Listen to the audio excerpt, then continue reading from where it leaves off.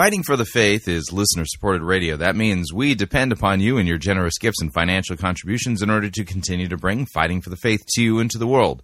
If you don't already support us, you can do so by visiting our website, fightingforthefaith.com.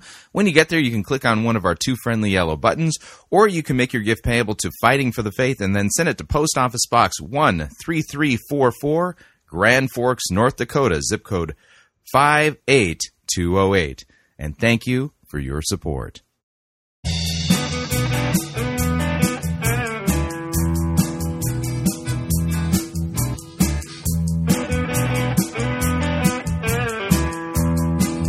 It's time for another edition of Fighting for the Faith. Thursday, March 24th, 2016. Just a heads up, this will be the last episode of the week. As we draw near to the end of Holy Week, my pastoral duties ramp up. So when there becomes a conflict between the two vocations, pirate and pastor, sometimes the pirate has to sit in dry dock. It's be one of those times. Thank you for tuning in. You're listening to Fighting for the Faith. My name is Chris Rosebrough. I am your servant in Jesus Christ, and this is the program that dishes up a daily dose of biblical discernment, the goal of which, help you to think biblically, help you to think critically, help you slow down, stop, open up your Bible, and compare what people are saying in the name of God to the Word of God. No shortage of crazy things being said out there. We actually take the time to, open up our Bible to check to see what the most popular pastors, preachers, teachers, conference speakers, self-proclaimed prophets, prophetesses, self-appointed apostles and apostolettes, and those put forward by the evangelical industrial complex as those whom we need to be listening to, whose books we need to be buying, and whose, curriculum we need to be studying instead of the Word of God, to see if what they're saying actually squares with what God's Word says, or if what they're saying actually doesn't square with what God's Word said, and they're generally twisting God's Word and teaching for shameful gain the things that they ought not to teach. Now, like I said, today's episode will be the final episode of the week because of Holy Week. Today is Maundy, Thursday, tomorrow Good Friday, and then you got Easter coming up on Sunday. And my duties as a pastor have hit an all-time high as we approach the end of Holy Week. I think it becomes something of a preaching marathon, if you would, and I'm doing my best to keep up in the race. And so with today's episode, it'll be a light episode, and we're going to be listening to one of my lectures from my recent trip to Norway. And the name of the lecture is God is Holy. So I'll be talking about the holiness of God. So with that, let's get into the program proper. Here is one of my lectures from Norway on the holiness of God. Here we go. Lord God, you are holy. This is not good news for us at times, because we are so woefully aware that we are not. And yet, comfort us with your gospel this morning, and teach us that you have made us holy as you are holy. In the name of Jesus, amen. The holiness of God. I was really excited when I saw this topic that they had asked me to do, because generally this is considered to be a Reformed topic. And so the ability for a Lutheran to play in a Reformed sandbox, well, the temptation is beyond real. So I promise I will mess this up thoroughly in a good Lutheran way. So now remember what we've been saying, and that is quod non est biblicum, non est theologicum. That which is not in the Bible is not theology.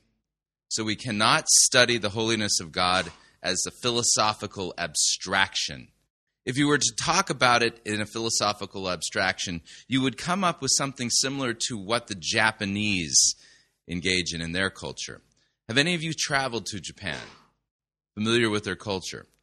The Japanese are obsessed with perfection, right? Perfection is, if you would, a mirror.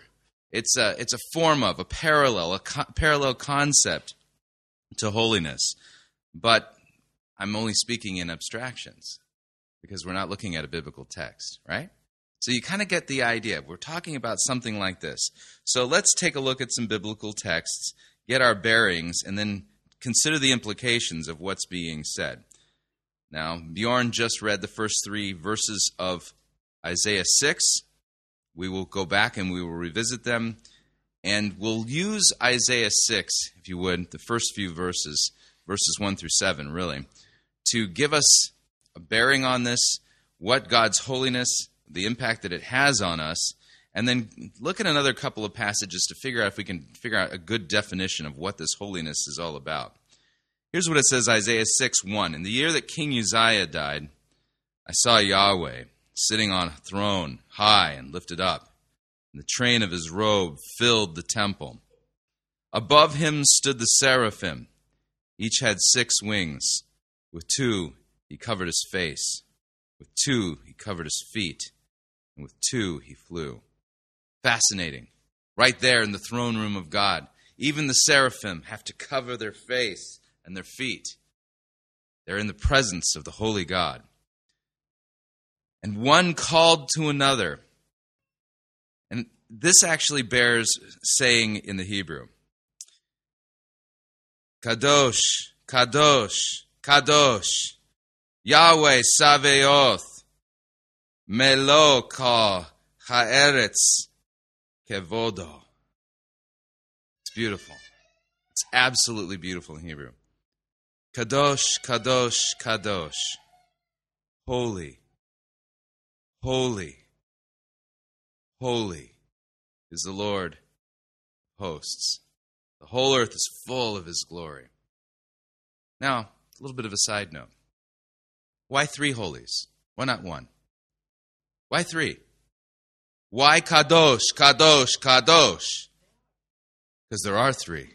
That's right. That's right. This is another one of those glimpses. Even in the Old Testament, you can see the Trinity. It's right there in the very, very first sentence of the Hebrew Bible, by the way, which requires me to do this. I'll show you this. Okay, Genesis chapter 1. Bereshit bara Elohim et ha-shemayim va'et ha-eretz. Genesis 1:1. Bereshit bara Elohim. And this is fun. Very first word, Bereshit. This is, by the way, in the Hebrew Bible, this is the name for the book, Bereshit. It's named after the first word there. In the beginning. Be, in the beginning. Reshit. So in the beginning. Created. Now, I don't think you can see the notes here, but here's this is interesting. Created. It's a called perfect third person masculine singular verb. Now, the important part is the fact that it's singular. Singular. Normally, nouns and verbs agree, right? All right? Here, the noun and the verb don't agree. We have a singular verb, and here's our noun, Elohim, plural. See, they're right there in the Hebrew Bible. First sentence of the scripture, you begin to realize there's something completely different about God. He's one, and he's 3. First sentence. It's right there in the scriptures. But I digress. That was a bunny trail, if you would. So, the reason why we get Kadosh, Kadosh, Kadosh, holy, holy, holy is the Lord of hosts. It's because of the Trinity. There you hear it. Holy, holy, holy. Watch the reaction. So here we've got the seraphim. Face covered, feet covered. Holy, holy, holy. And the foundations of the thresholds shook at the voice of him who called, and the house was filled with smoke. And I said, woe is me. I'm lost. I'm a man of unclean lips. I dwell in the midst of a people of unclean lips. The holiness of God does not comfort us, not as sinners. The holiness of God terrifies us because of our sin. Here, that's the reaction of Isaiah. I'm undone. Watch what God does. For my eyes have seen the King, the Lord of hosts. And then one of the seraphim flew to me, having in his hand a burning coal that he had taken with tongs from the altar. And he touched my mouth, and he said, behold, this has touched your lips. Your guilt is taken away. Your sin atoned for. Can you hand me one of those coals? I'd like one of those. My sin atoned for? My guilt taken away? So that me, sinner, an imperfect, unholy creature, can stand in the presence of the Almighty and the Holy. Now notice in the way we're using this, you're getting a picture of what holiness is. In a very real way, holiness is the absolute perfection of God. Right? So you can see the interplay here between the perfect and the imperfect, and how then God in his mercy provides for Isaiah. Leviticus 11:44 says, "For I am the Lord your God. Consecrate yourselves, therefore, and be holy, for I am holy." Great. How am I going to pull that off? "You shall not defile yourselves with any swarming things that crawl on the ground, for I am the Lord who brought you up out of the land of Egypt to be your God. You shall therefore be holy, for I am holy." You hear a passage like this and you think, I don't know how to get there. It's like saying, I need you to drive to Australia. Where are the roads that get me there, right? I know of no bridges, right? Leviticus 19:2, "Speak to all the congregation of the people of Israel and say to them, you shall be holy, for I, the Lord your God, am holy." This is not good news, right? You're starting to think, okay, what do I need to put on my to-do list here? How do I accomplish this? What materials do I need to build this? Are there any plans I can work from? Leviticus 27, "Consecrate yourselves, therefore, and be holy, for I am holy." So notice in the Old Testament, in these passages in Leviticus, over and again, we hear the command, be holy, as I am holy. And here's a good cross-reference that's going to help us, and it's from the teachings of Jesus himself. From the Sermon on the Mount, let me read a portion of it. "Do not think that I have come to abolish the law or the prophets. I have not come to abolish them. I've come to fulfill them." Which, by the way, is great news. You just have to understand what he's talking about there. "For truly I say to you, until heaven and earth pass away, not an iota, not a dot will pass from the law until all is accomplished. Therefore, whoever relaxes one of the least of these commandments and teaches others to do the same will be called least in the kingdom of heaven. Whoever does them and teaches them will be called great in the kingdom of heaven. For I tell you, unless your righteousness exceeds that of the scribes and the Pharisees, you will never enter the kingdom of heaven." Okay, this is not good news. These Pharisees are really trying hard. These guys tithe all the way down to the herbs in their garden. Those guys are really righteous. How is my righteousness supposed to exceed them, right? We continue. So Jesus then explains, "Well, you've heard it said to those of old, you shall not murder. Whoever murders will be liable to judgment.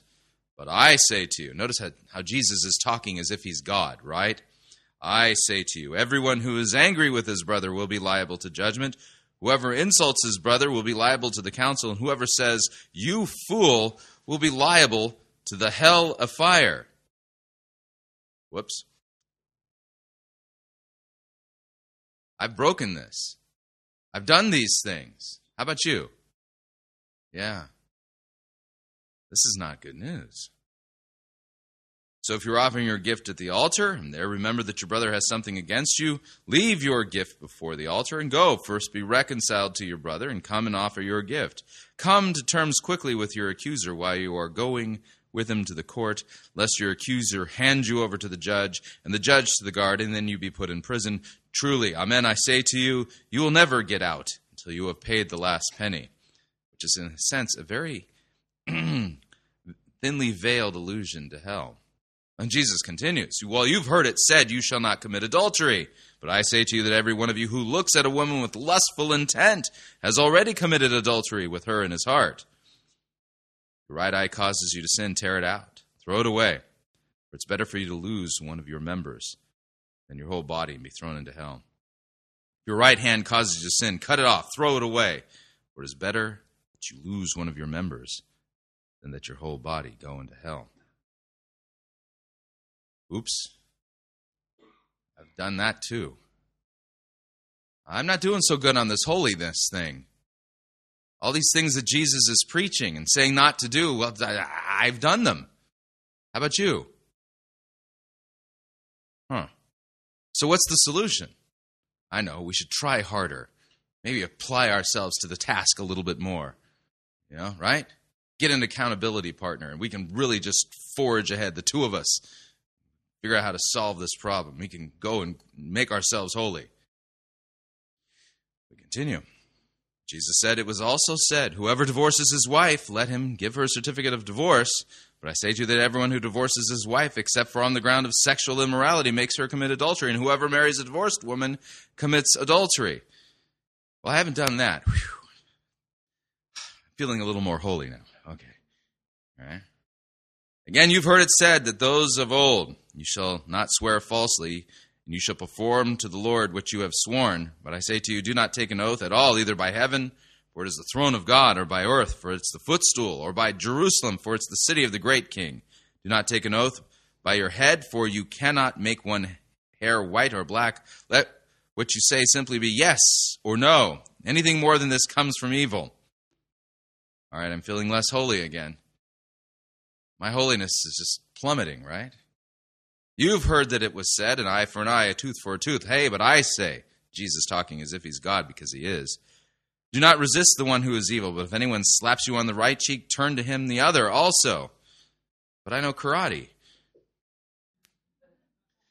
Actually, it's taekwondo, but okay. And if anyone sue you and take your tunic, let him have your cloak as well. And if anyone forces you to go 1 mile, go with him 2. Give to the one who begs from you, and do not refuse the one who would borrow from you. I'm feeling less holy even now. This is not working out well for me. I want to look at a different passage. Can we get a different text, please? I want to do another topic, Bjorn. This holiness thing isn't working out well for me. Why'd you give me this one? Yeah. You have heard that it was said, you shall love your neighbor, hate your enemy. But I say to you, love your enemies. Pray for those who persecute you, so that you may be sons of your Father who is in heaven. For he makes his sun to rise on the evil and the good, and sends rain on the just and the unjust. For if you love those who love you, what reward do you have? Do not even the tax collectors do the same? And if you greet only your brothers, what more are you doing than others? Do not even the Gentiles do the same? And here's the echo of the book of Leviticus. You therefore must be perfect, as your heavenly Father is perfect. So now we have the key to unlocking this holiness thing. It's perfect. And notice, Jesus is putting his finger on the problem. He's done so very artfully. The problem is, we are not holy. If we were, he wouldn't need to be telling us, oh, you think you are holy because you haven't done this, that, or the other thing? Well, let's talk about what's going on inside of your heart, inside of your mind. Let's see how holy you really are. So Jesus here is preaching the law, and he's reminding all of us, what is the standard? The standard is the holiness, the perfection of God. Because God created mankind in the image of God. Before the fall, do you think that Adam and Eve were not holy? They were holy. But this preaching of the law proves to us that we are not.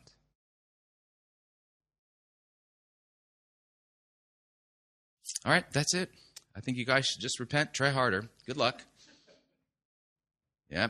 I've got 3 easy steps, just apply these 3 principles that I've discovered all on my own, and you can become holy like me. Now you laugh, right? Because it sounds silly when I say it like that. But so much of Christian preaching, and this is very sad and tragic, rightly identifies the problem. We don't measure up. But wrongly gives the solution of try harder. Now, there is truly an aspect of Christianity where we strive to be holy. Don't think for a second that we do not engage in good works. We do. But we engage in good works for a completely different reason, and it has everything to do with the holiness of God. Now, let's take a look at another passage. Are you ready? We are going to look at the book of Colossians.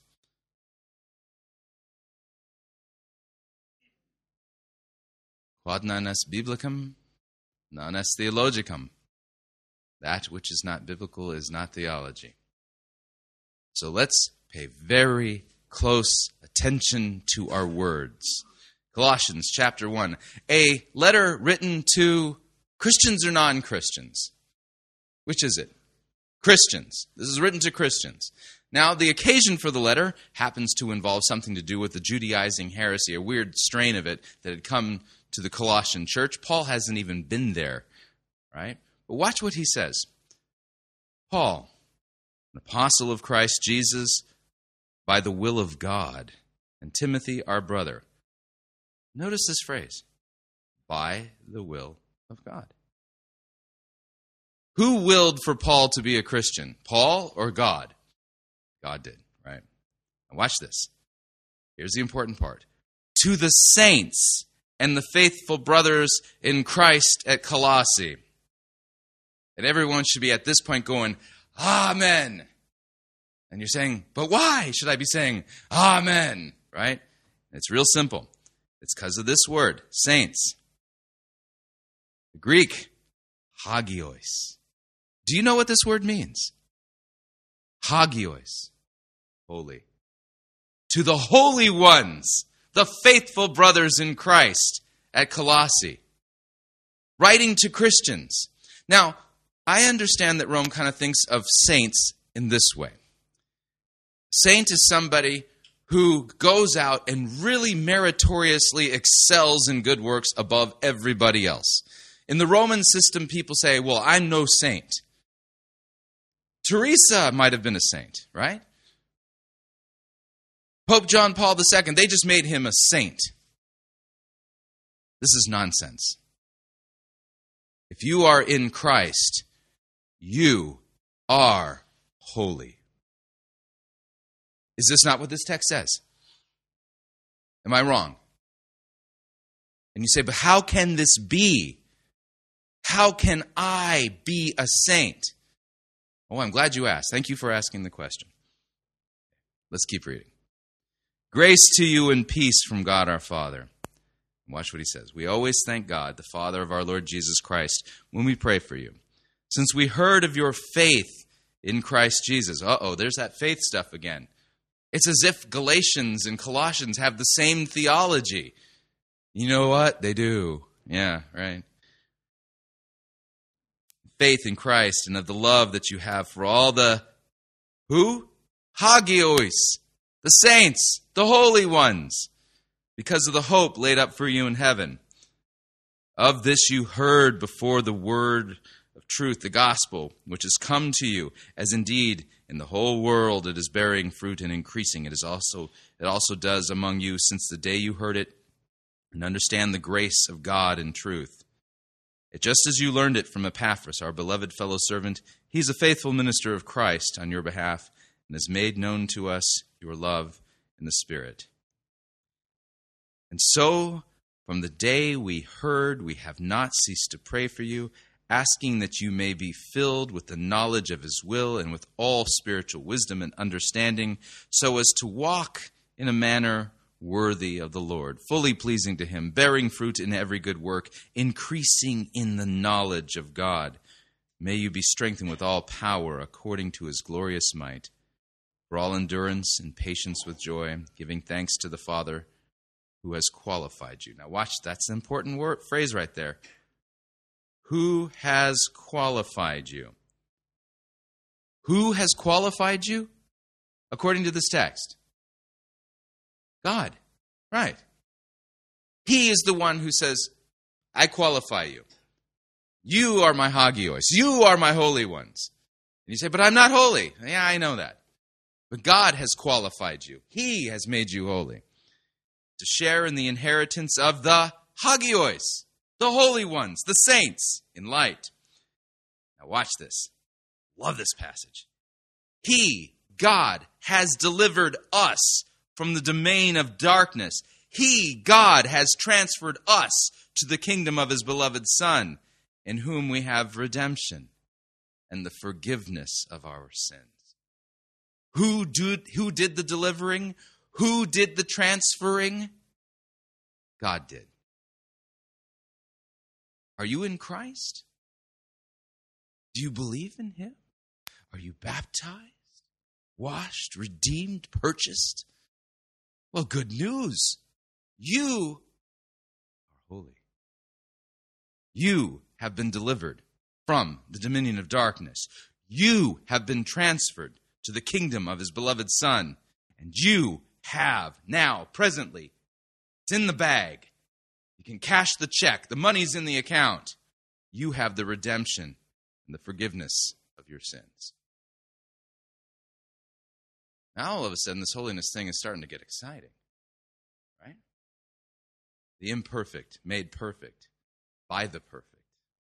Now talking about Christ. Christ, he is the image of the invisible God. He's the firstborn of all creation. And that does not mean he's created. The Arians out there are wrong. Firstborn of all creation means that he's like the preeminent one of creation. For by him, by Christ, all things were created, in heaven and on earth, visible and invisible, whether thrones or dominions or rulers or authorities, all things were created through him and for him. He is before all things, and in him all things hold together. He is the head of the body, the church. He is the beginning, the firstborn from the dead, that in everything he might be preeminent. For in him all the fullness of God was pleased to dwell, and through him to reconcile to himself all things, whether on earth or in heaven, making peace by the blood of his cross. And see, we understand this. Isaiah experienced it. He stood there and looked at the seraphim calling out, Kadosh, Kadosh, Kadosh. He knew he was undone. Why? Because God's holiness rages against our sin. Yet, Christ, in whom the whole fullness of the deity dwelt in bodily form, has made peace. Peace between us and God, the blood of his cross. This is why we can be holy. And you who once were alienated, you who used to be hostile in mind, doing evil, he, God, has now reconciled in his body of flesh by his death, in order to present you, and here it is again, watch this, in order to present you holy, blameless, and above reproach before him.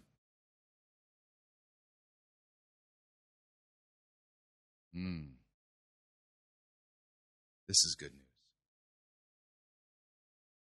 Because we know conscience screams at us.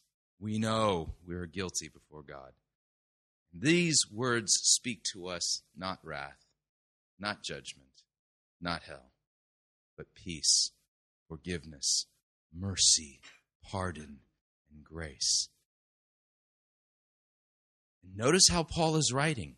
He is not saying, now if you try really hard, and if you apply yourself really well, you might be able to have these things. No. He's saying you have them now. Be confident. Take heart. Stand firm. Believe. This is true. These words are true. And they're true for you. True for me. He has now reconciled in his body flesh by his death in order to present you holy and blameless and above reproach before him. And we all said, Amen. Amen. And now notice what he says. If indeed you continue in the faith, because salvation is by grace through faith. So continue in this faith. Continue to believe. Stable, steadfast, not shifting from the hope of the gospel that you've heard, which has been proclaimed in all creation under heaven, and of which I, Paul, became a minister. Now this holiness stuff. Oh, yes. I've been made holy. You've been made holy. So now, because of this, because we are holy and reconciled, we can rejoice in our sufferings. Right? I rejoice in my sufferings for your sake, and in my flesh I'm filling up what is lacking in Christ's affliction for the sake of his body, that is the church, of which I became a minister according to the stewardship from God that was given to me for you, to make the word of God fully known, a mystery hidden for ages and generations, but now revealed to his saints. There it is again, his holy ones. It's all over this text. The holiness of God given to you as a gift. To them, God chose to make known how great among the Gentiles are the riches of the glory of this mystery, which is Christ in you, the hope of glory. Him we proclaim, warning everyone and teaching everyone with all wisdom, that we may present everyone mature in Christ. For this I toil, struggling with all his energy, that he powerfully works within me.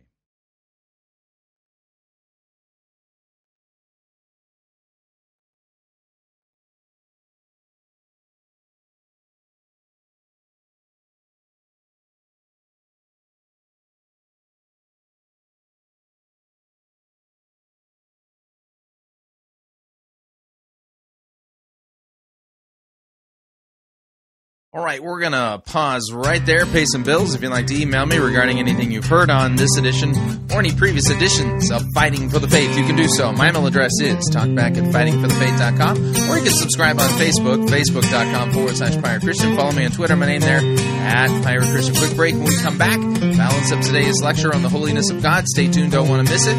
We'll be right back.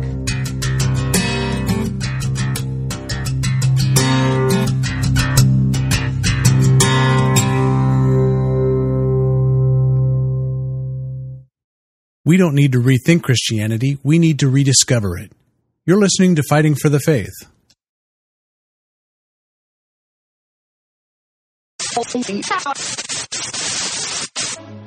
You're listening to Pirate Christian Radio. We'll be taking your false doctrine now.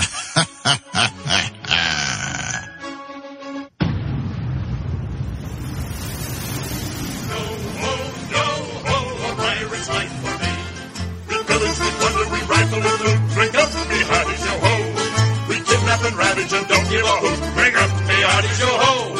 Yo ho, a pirate's life for me. We exhort, we go for we go.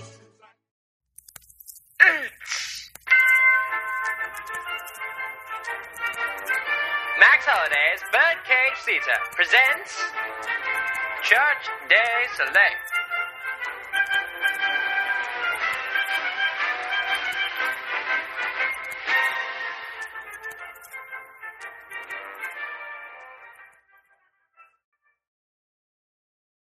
And now, Max Holliday's Birdcage Theater proudly presents Sessions with Mildred. Now, Mildred, I have some very important information to show you in this next video. It's going to give you the tools necessary to know if you're hearing directly from God. But anyways, Dr. Barbie, we are going to talk today about symbols. Yes, I love because symbols. Oftentimes God speaks in symbols. So outside of symbols, what are some of the ways that God speaks to his people? Well, major ways through his word, but his Holy Spirit speaks to us and communicates to it through a symbolic language, through even signposts on the highways, through music, through the dance, through nature. The other day I was at your home, and a dove kept flying by the window. And to me, it was the Holy Spirit bringing messages through the dove appearing, which represents the Holy Spirit. So as you can see, Mildred, God talks to us in many, many, many ways in everyday life, which is why I got you this. A Cracker Jack prize? Yes. I mean, no. Do you have any idea how many box tops I had to send in for this thing? No. It was a lot. It doesn't matter. Anyway, what you see before you is, in fact, your very own Holy Spirit decoder ring. What does it do? What doesn't it do? When I turn it on, it has the ability to warn you when the Holy Spirit is trying to give you an important message. Like what? I'll show you. We know that the Holy Spirit can talk to us in all kinds of ways. He could even be trying to send me a message through this radio right now. let me change the station.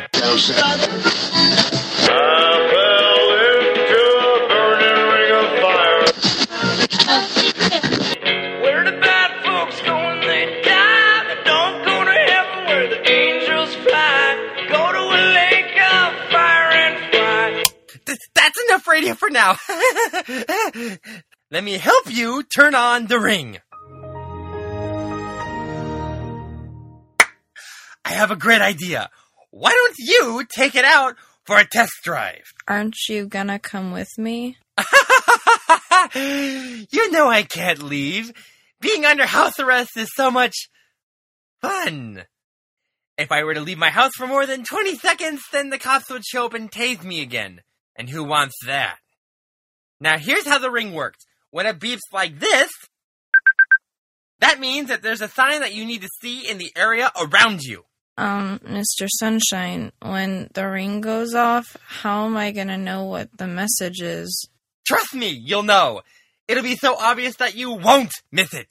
And on top of that, the ring will make this sound when you've guessed it correctly. It couldn't be simpler. You are now free to leave. I'm really sorry to have to bother you at your house. They told me that these sessions are a part of the pastor's vision and that if I don't go, it will be a sin against God. You think that somebody under house arrest would be free from any and all ministerial obligations, but no! I guess that would make too much sense. I'm sorry that I caused you so much pain. It's all not your fault. My, look at the sun. It's time for you to go. Have fun with the decoder ring!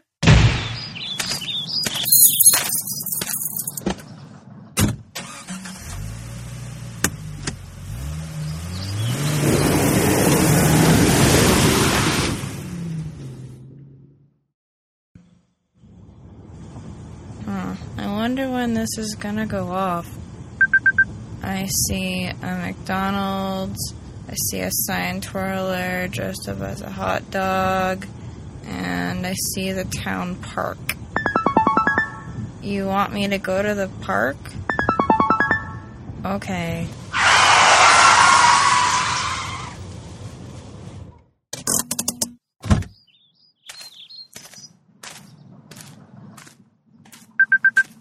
There's a dog eating grass. His owner is picking up the poop, and there's a bird flying towards the road. Is the bird a message?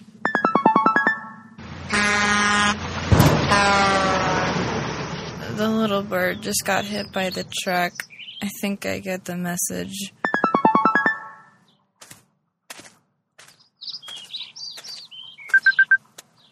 All I see now is a couple having a picnic by the pond. You are such a jerk! I think they just broke up.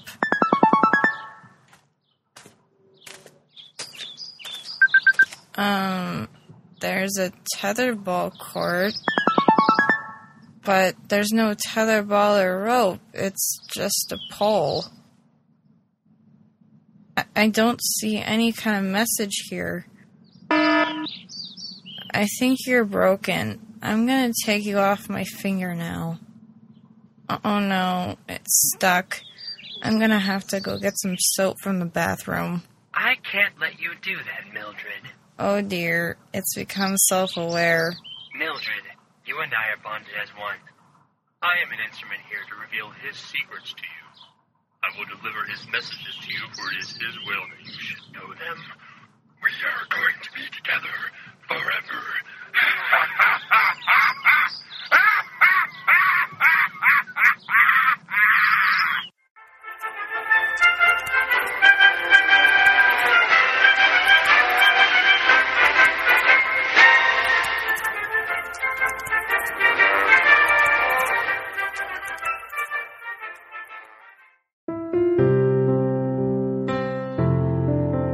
This is Dr. Curtis Lyons. I am the presiding pastor of the American Association of Lutheran Churches. If you are seeking a church that believes that the Holy Bible is the inerrant, infallible Word of God and accepts the Lutheran confessions because they are the right interpretation of Holy Scripture, I hope that you will take a look at the AALC. Also, if you are considering a vocation as a Lutheran pastor, our seminary has a residency program and a program available online. This is Curtis Lyons inviting you to take a look at the AALC. Check us out at taalc.org or on Facebook at the American Association of Lutheran Churches.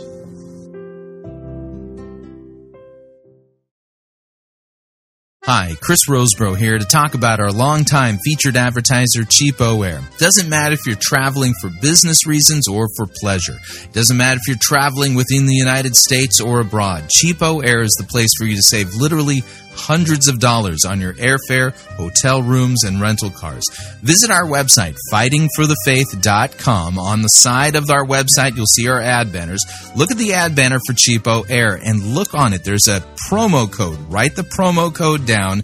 Click on the ad banner and then book your travel at the Cheapo Air website, and you'll have the opportunity to enter that promo code for additional savings. Again, fightingforthefaith.com. Write down the promo code, click on the ad banner, and save money on your airfare, hotel rooms, and rental cars today.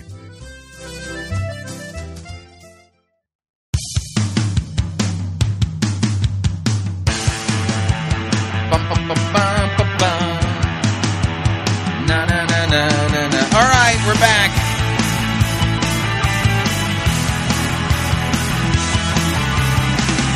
Warning, listening to Fighting for the Faith could cause you to become supremely dissatisfied with your church, especially if your church teaches you that, well, that holiness thing, you gotta earn it.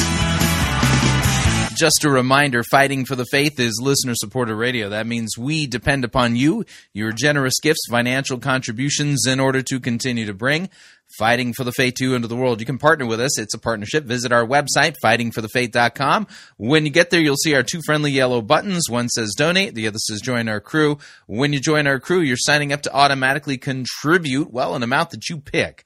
We have four ranks in our crew, and you get to choose your rank. It's based upon your monthly commitment. Lowest rank is Powder Monkey at $9.95 a month. After that, Gunner's made at $24.95, Master Gunner at $49.95 a month, and Quartermaster at $99.95 a month. This is a great way to support Fighting for the Faith and Pirate Christian Radio. Helps us have a good, firm foundation by which we're able to, budget properly, pay our bills, continue to stay on the air, meet our obligations, and hopefully expand, our pirate empire, not really, but we do want to expand, but it's not a pirate empire.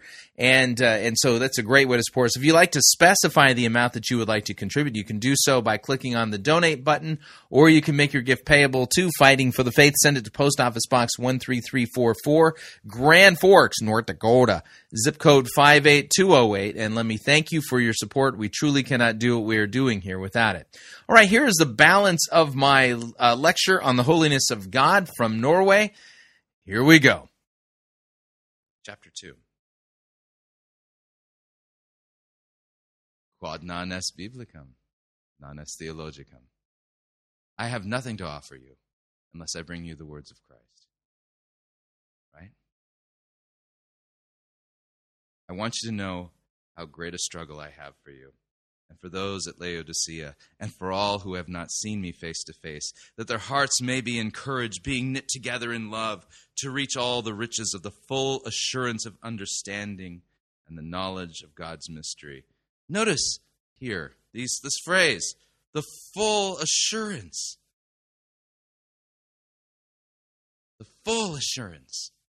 You can be assured you have been reconciled and made holy, understanding the mystery of God, which is Christ, in whom are hidden all the treasures of wisdom and knowledge. I say this in order that no one may delude you with plausible arguments. And see, there's the thing. The devil comes in, and he comes up with these plausible-sounding arguments as to why you should not be assured of your salvation and your holy standing before God. Forget the fact that the Apostle Paul says you've been made holy. Forget the fact that he keeps calling you the holy ones.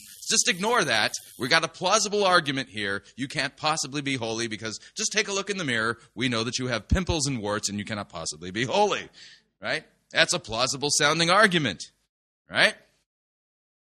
So he's going to warn us.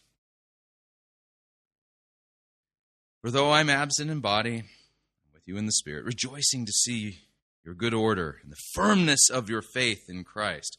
What a great word, firmness, with no noodly faith in Christ, no squishy faith. We want firm, solid trust in Christ, believing the promises of God that I have been made holy, reconciled, forgiven, redeemed. We say these things with firmness. We don't say, well, I hope that I'm forgiven. Maybe. None of that. Anathema. Therefore, as you receive Christ Jesus the Lord, so walk in him, rooted, built up in him, established in the faith, just as you were taught, abounding in thanksgiving. Now we get into the real meat and potatoes part. See to it that no one takes you captive by philosophy, empty deceit, according to human tradition, according to the elemental spirits of the world, not according to Christ. You see, we can have firmness, assurance, confidence in Christ, keeping our eyes on Christ. You see, faith, let me give you two analogies about what faith is. Faith is a lot like eyesight, right? All right? And what I mean by that is that faith always has something that it's looking to, looking at, looking towards. So my question is, what is your faith looking at? Is it looking at your moral improvement? Is it looking at Christ? Is it looking at something else? Our faith is to look only to Christ. Another way you can think about it is that faith only has one hand, only one. It can only hold on to one thing at a time. It will either hold on to Christ or it will hold on to something else. What's your faith holding on to? Paul is focusing us on Christ. This is why when philosophy comes, you don't take your hand off Christ and say, okay, philosophy, I'll go with you. Right? See to it that no one takes you captive by philosophy, empty deceit, according to human tradition, according to the elemental spirits of the world, not according to Christ. For in him, in Christ, the whole fullness of the deity dwells bodily, and you have been filled in him who is the head of all rule and authority. In him, you were also circumcised. Yes, you women too. You've been circumcised with a circumcision made without hands, by the putting off of the body of the flesh, by the circumcision of Christ. Christ has circumcised your heart, where, having been buried with him in baptism, in which you were also raised with him through faith in the powerful working of God, who raised him from the dead. Our Christian circumcision takes place in the waters of baptism. Christ is the one who circumcises our hearts in them. This is what this text says. And this is good news for us. And you who were dead. Notice the past tense. You was dead. You ain't dead no more. You was live. Yeah? Exactly. Grammar, it's good stuff. Nouns, verb, past tense, future tense. It's all important. So, you who was dead, you were dead in your trespasses and in the uncircumcision of your flesh. And here is a super important verb. God has made you alive together with him, and the him is Christ. Now, this Greek word, this verb, this is a crazy verb. Paul invented it. This verb only appears in Pauline writing. And I'm not even going to try to pronounce it because it's just ridiculous. It's like Legos. You take Legos and you stick a whole bunch of Legos together. It's like 10 Legos all stuck together, all a bunch of different words. He invented this word. But this is a great word because here's what this verb says. Who is it that made you alive? It says right there, God. God made you alive. Did you make you alive? Do you know anybody who, after being buried at the graveyard, they put the stone up, has walked out of the grave? What if they really want to really bad, though? I really want to get out of this coffin. I mean, just apply themselves to the problem. They'll be able to figure out how to dig their way out, right? We don't know anybody who's done this.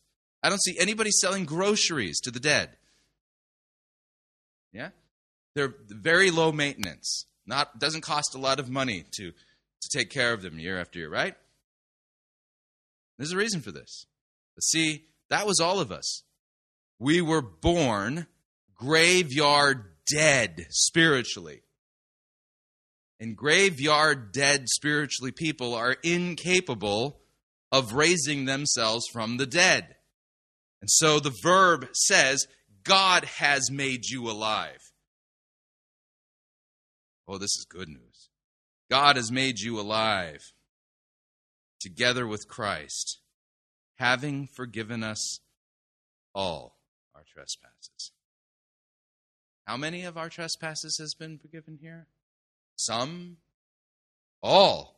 Well, that's kind of arrogant of you. I mean, really, you think all of your sins, every one of them has been forgiven? I guess that's what the text says. Boy, this is giving me more confidence by the minute. I'm beginning to feel really holy. If all of my sins are forgiven, maybe it is true that I am a hagioi, right? And here's how he's done it. By canceling the record of debt that stood against us with its legal demands. This he set aside, nailing to the cross. Now, this is a fascinating thing to read in the Greek. The record of debt that stood against us. It's talking about pages in a ledger. Now, those of you who've talked to me personally, you might know that I do not have a love for math at all. I think math is evil. It's true, I do. Now, in America, they like to make jokes about attorneys, okay? Those who give you legal counsel. Attorneys apparently are like the butt end of every joke. And everyone seems to think that they're, evil. It's as if there won't be a lot of attorneys in heaven. And there may not be. And I understand this, right? But the evilest of the evil is the accountant who's writing all this stuff down. Okay, because somewhere in the heavenlies, I don't know where this being is, there's some creature writing down in a book, accountant style, every single transgression I've ever committed. I want to take that being and just wring its little neck. Evil accountant, right? Now, I have no idea who's doing this, right? But, we all know what's going on here, because what does it talk about in the last day? What happens at the last day? The day of judgment. What does it say? The books are open.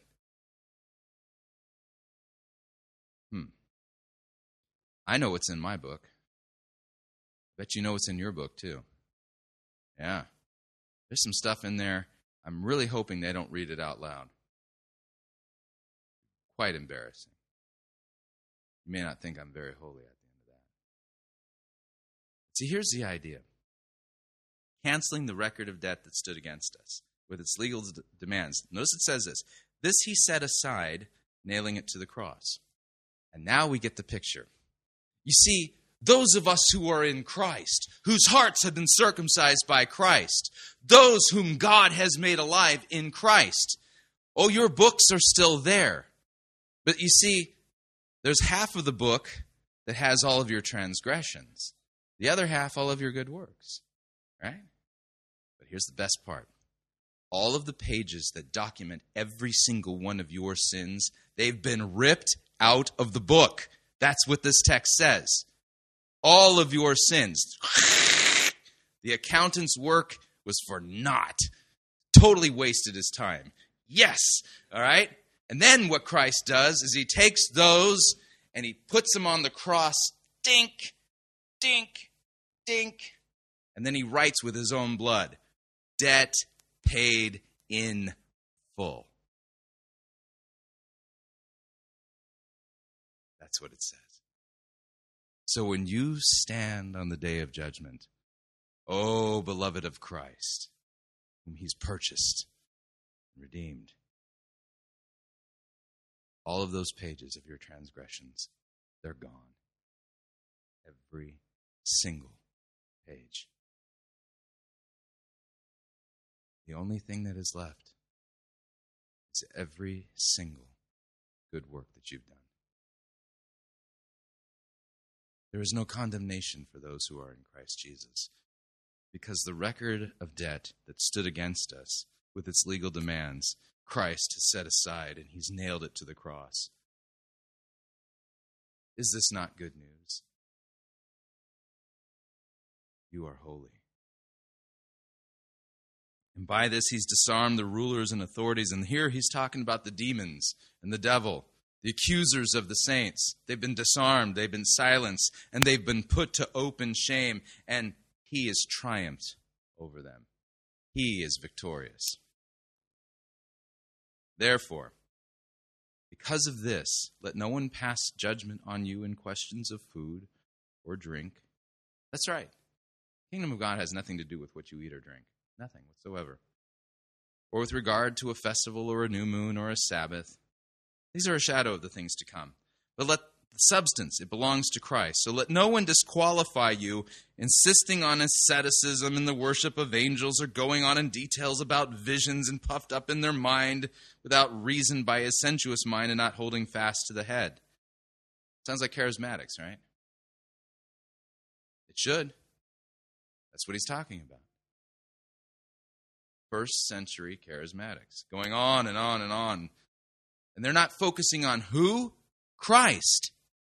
Oh, I had a dream last night. I'm following the glory. There was a glory cloud and gold dust fell and feathers and woohoo! Right? Their faith is not looking to Christ. Their faith is looking to these experiences. And Paul warns us, don't let anyone disqualify you. Insisting on asceticism, the worship of angels, going on in details about visions, puffed up without reason, right? Not holding fast to the head, that's Christ, from whom the whole body is nourished and knit together through its joints and ligaments and grows with the growth that is from God. So if with Christ you died to the elemental spirits of the world, and oh, indeed you have, why, as if you were still living in the world, do you submit to its regulations? Here's the elemental spirits of the world thing. This is the explanation. And here it is. Don't handle, don't taste, don't touch.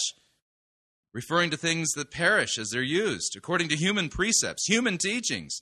Well, these indeed have the appearance of wisdom in promoting self-made religion and asceticism and severity to the body. But watch this. They're of no value in stopping the indulgence of the flesh at all. Bums me out that Christianity, in my lifetime, has come to basically mean I'm a Christian. That means I don't smoke, I don't chew, I don't drink, or go with girls who do. Right? Paul right here says this is nothing to do with Christianity. Don't let anyone judge you in regard to these things.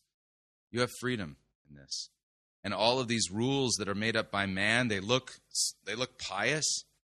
But he says these are of no value in stopping the indulgence of the flesh. Just simply saying don't, makes me want to do. Yeah? Yeah? I'll show you. Yeah. All right? No value whatsoever stopping the indulgence of the flesh. Chapter 3. But watch this. Let's talk about true walking out of the holiness we have. So if then you have been raised with Christ, and have you? Have you been raised with Christ? Yes? No? Yes, absolutely. And our baptisms were buried with Christ. We're raised with Christ. You've been raised with Christ. So if then you have been raised with Christ, here's how you live out a holy life. Seek the things that are above, where Christ is seated, the right hand of God. Set your mind on things above, not on things that are on the earth. The things on the earth are perishing. God is eternal. The things on earth are unholy. God is holy. Focus on Christ. Set your minds on the things that are above. For you have died, and you're dead. Amen. And your life is now hidden with Christ in God. And when Christ, who is your life, appears, you will also appear with him in glory. Best place to be on the last day, a Christian graveyard. Imagine the joy. When we spring from our graves, death will not have the last say. When we say goodbye to our Christian family and friends, it is never goodbye. It is always, see you later. See you on the other side. Meet you there, right? So put to death, therefore, what is earthly in you. Put it to death. Kill it. Mortify your sinful flesh.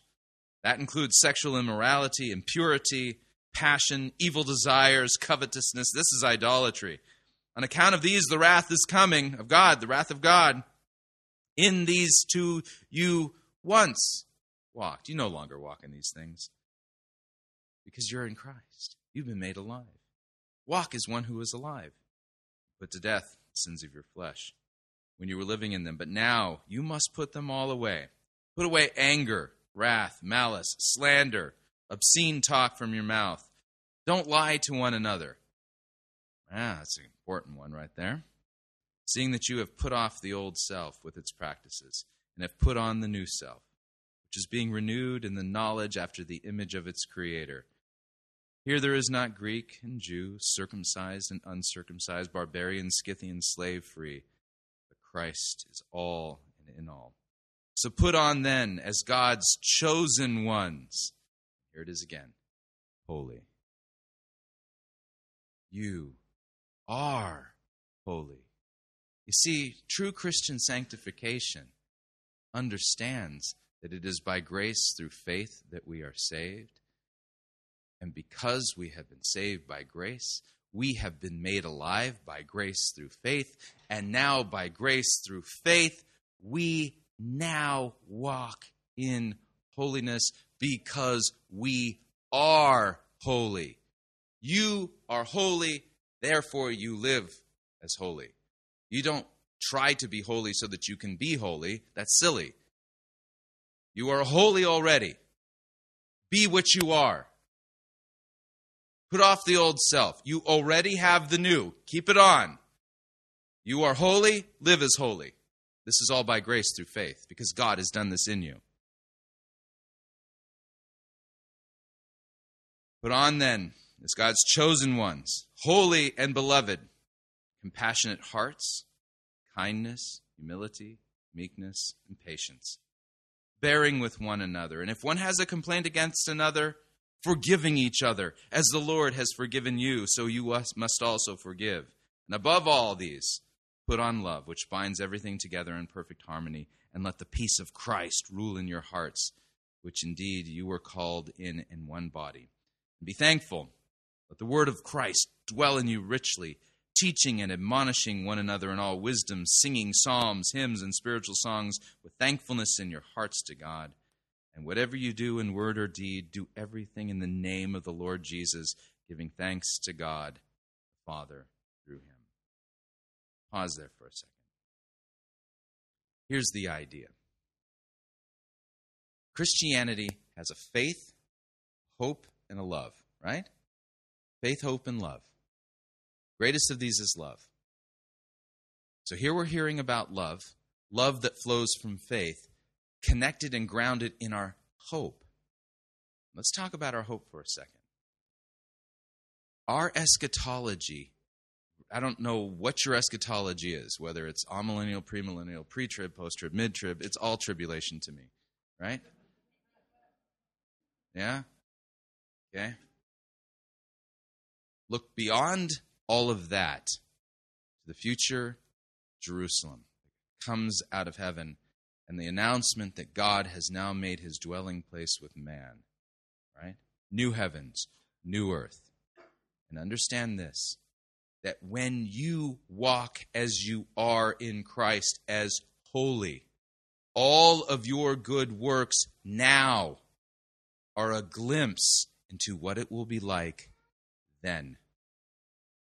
Right? A world without end, where everybody truly loves everybody. No sexual immorality, no lying, no cheating, no stealing, no backstabbing. All of the nonsense of our sinful natures gone forever, a bad memory that we'll never recall to the top of our minds, right? And so when we walk as the holy ones that we are bringing the future kingdom into our present reality now. And it's glorious. It's beautiful. And it's not under compulsion. It comes willingly from the heart because of who we already are, because of what Christ has already done. You are in him. You don't hope to be in him. You are made alive. You are holy. These are great pictures that we have in this text. And now the question comes up, and those of you who were with me at lunch, I apologize for the redundancy, but repetition is a good way to learn, right? What are our good works? What is a good work? So many people have the wrong ideas about good works. Well, good work is if I go and do this thing, I go and do that thing. The Bible defines the good works for us. And so what is a good work? Watch this. Wives, submit to your husbands, as is fitting in the Lord. This is a good work. Husbands, love your wives. Do not be harsh with them. This is a good work. Children, obey your parents in everything. This pleases the Lord. This is a good work. Fathers, don't provoke your children lest they become discouraged. This is a good work. Bondservants, obey in everything those who are your earthly masters, not by way of eye service as people pleasers, but with sincerity of heart, fearing the Lord. Whatever you do, work heartily as for the Lord and not for men, knowing that from the Lord you will receive the inheritance as your reward. You are serving the Lord Christ. This is a good work. Now, none of us are in slavery, at least that I know of. Anyone here a slave? No? Okay. How about an employee? Yeah? Do you work for somebody? Consider your employer your master. Fourth commandment. Honor them, serve them, obey them. Work not to please your employer, but to please Christ. This is a good work. And you do this because you are holy. You are forgiven. For the wrongdoer will be paid back for the wrong he has done. There is no partiality. Masters, treat your bondservants justly, fairly, knowing that also you have a master in heaven. So think of it this way. What's a good work? You parents, changing dirty diapers, this is a good work. God wills for them to not have poopy diapers. Yes, right? Teaching them their ABCs, their 1, 2, 3s, helping them with their homework. Dressing them and sending them off to school. Making sure that they're fed and they're healthy. Taken to the doctor. Loving your spouse. Serving them. Actually serving each other. Working hard at your work. You'll notice all of our good works are done in the ordinary. It doesn't say here, now go to Rome and fast for 8 days. Make sure to visit the relic of St. Barnacle. And while you're at it, say 14 Hail Marys. These are good works. No, nothing like this, right? It's all in the ordinary, in the mundane. Why? Because God is the one who's made all of these institutions. God wills for the world to operate orderly, and for those of us who are holy to love and serve each other, and we do so in our vocations. So know this, that among us right now are some people who have way more good works than they could possibly imagine. You think that you're going to stand before God on the last day and you think, oh, man, I don't even know if I've done any good works. trust me, the book's going to be open and your jaw is going to hit the ground and you're going to go, I had no idea. I had no idea. Right? And there's kind of a glimpse of this in the book of Matthew. On the great day, the judgment of the sheep and the goats, right? Jesus says to the sheep, come you who are blessed of my Father. I was hungry and you gave me something to eat. I was naked and you clothed me. I was thirsty and you gave me something to drink. And the sheep go, really? When did we do that? Really? Because if you've done it to the least of these, my brethren, you've done it to me. So understand this. Every time you clothe your baby, change your diaper, you're changing the diapers of Christ. Yeah? I'm not making that up, right? These are little Christian children. You are in the name of the Lord, you are doing these things for them. He wills for them to be done. And he takes the good works that you are doing for others in the name of Christ, and he likens it to you doing it to him himself. And he repays beautifully for all of these graces. I remember one time I was talking with some big box mega church pastors. I have a tendency to get them upset. And I was at one of their conferences, and they knew I was there, and they asked me to lunch. And we steered in the conversation into this topic on good works. And so I opened up a passage like this, and I showed them, these are our good works, all this mundane stuff. And one of them was really upset and very mad. And he said, no, those can't be good works because anybody can do those. Quod non est biblicum, non est theologicum. It's not in the Bible, it's not theology. Yes, anybody can do these. The reality is that if you're not in Christ and you're not holy, no matter how many of these mundane things you do, they amount to naught because you're still breaking the first table of the law. You will have no other gods before me. And that reconciliation with a holy God only comes through the shed blood of Christ and penitent faith in him.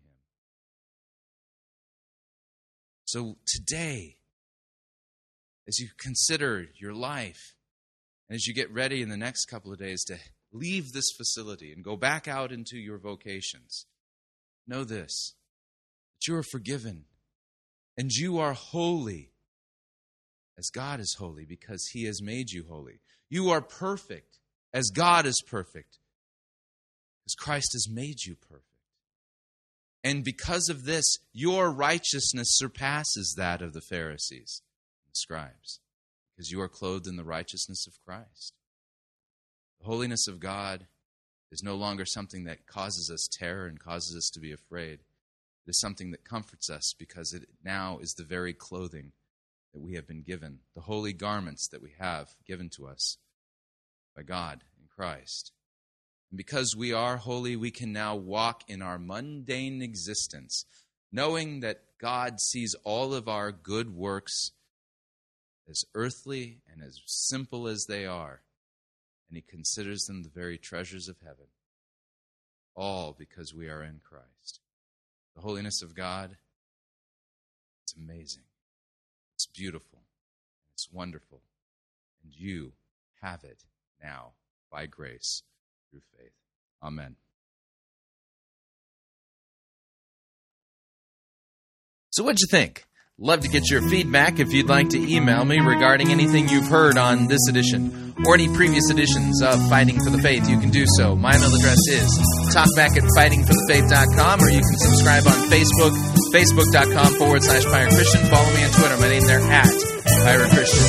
Until next week, may God richly bless you in the grace and mercy won by Jesus Christ, his vicarious death on the cross for all of your sins. Amen.